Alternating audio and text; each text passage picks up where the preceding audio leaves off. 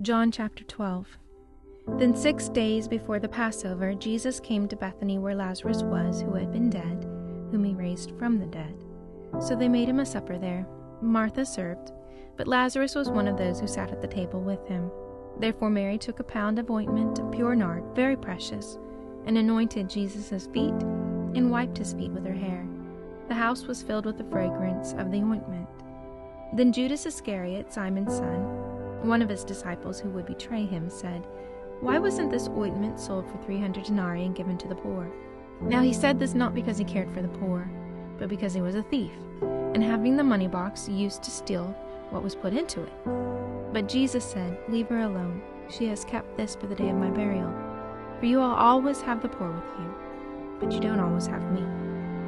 A large crowd, therefore, of the Jews learned that he was there, and they came, not for Jesus' sake only, but that they might see Lazarus also, whom he had raised from the dead. But the chief priests conspired to put Lazarus to death also, because on account of him many of the Jews went away and believed in Jesus. On the next day a great multitude had come to the feast. When they heard that Jesus was coming to Jerusalem, they took the branches of the palm trees, and they went out to meet him, and they cried out, "Hosanna! Blessed is he who comes in the name of the Lord, the King of Israel." Jesus, having found a young donkey, sat on it, as it is written, "Don't be afraid, daughter of Zion. Behold, your king comes, sitting on a donkey's colt." His disciples didn't understand these things at first, but later, when Jesus was glorified, then they remembered that these things were written about him, and that he had done these things to him. The multitude, therefore, that was with him when he called Lazarus out of the tomb and raised him from the dead was testifying about it. For this cause also the multitude went and met him, because they had heard he had done these signs. The Pharisees therefore said among themselves, "See how you accomplish nothing? Behold, the world has gone after him." Now there were certain Greeks among those who went up to worship at the feast. These therefore came to Philip, who was from Bethsaida of Galilee, and they asked him, saying, "Sir, we want to see Jesus." Philip came and told Andrew, and in turn Andrew came with Philip, and they told Jesus. Jesus answered them, "The time has come for the Son of Man to be glorified. Most certainly I tell you, unless a grain of wheat falls into the earth and dies, it remains by itself alone. But if it dies, it bears much fruit. He who loves his life will lose it. He who hates his life in this world will keep it to eternal life. If anyone serves me, let him follow me. Where I am, there my servant will also be. If anyone serves me, the Father will honor him. Now, my soul is troubled. What shall I say? Father, save me from this time? But I came to this time for this cause.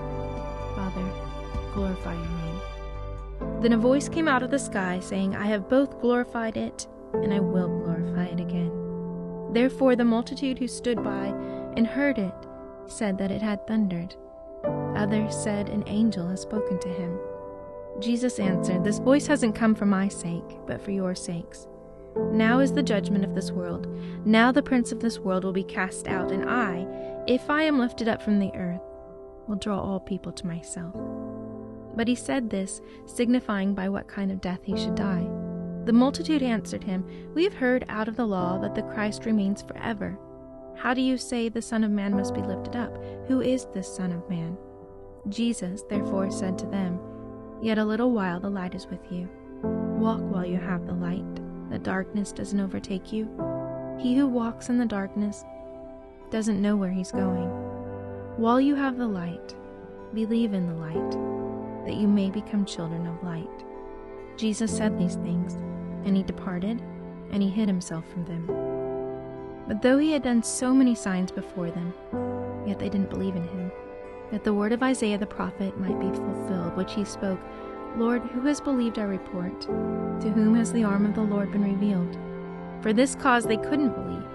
For Isaiah said again, "He has blinded their eyes, and he hardened their heart, lest they should see with their eyes, and perceive with their heart, and would turn, and I would heal them." Isaiah said these things when he saw his glory and spoke of him. Nevertheless, even many of the rulers believed in him. But because of the Pharisees, they didn't confess it, so that they wouldn't be put out of the synagogue. For they loved men's praise more than God's praise. Jesus cried out and said, "Whoever believes in me believes not in me, but in him who sent me. He who sees me sees him who sent me.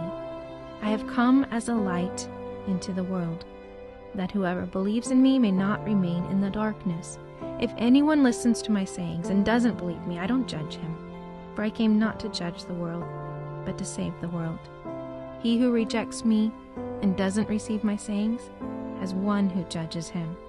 The word that I spoke will judge him in that last day, for I spoke not from myself, but the Father who sent me. He gave me a commandment, what should I say and what I should speak. I know that his commandment is eternal life. The things therefore which I speak, even as the Father has said to me, so I speak.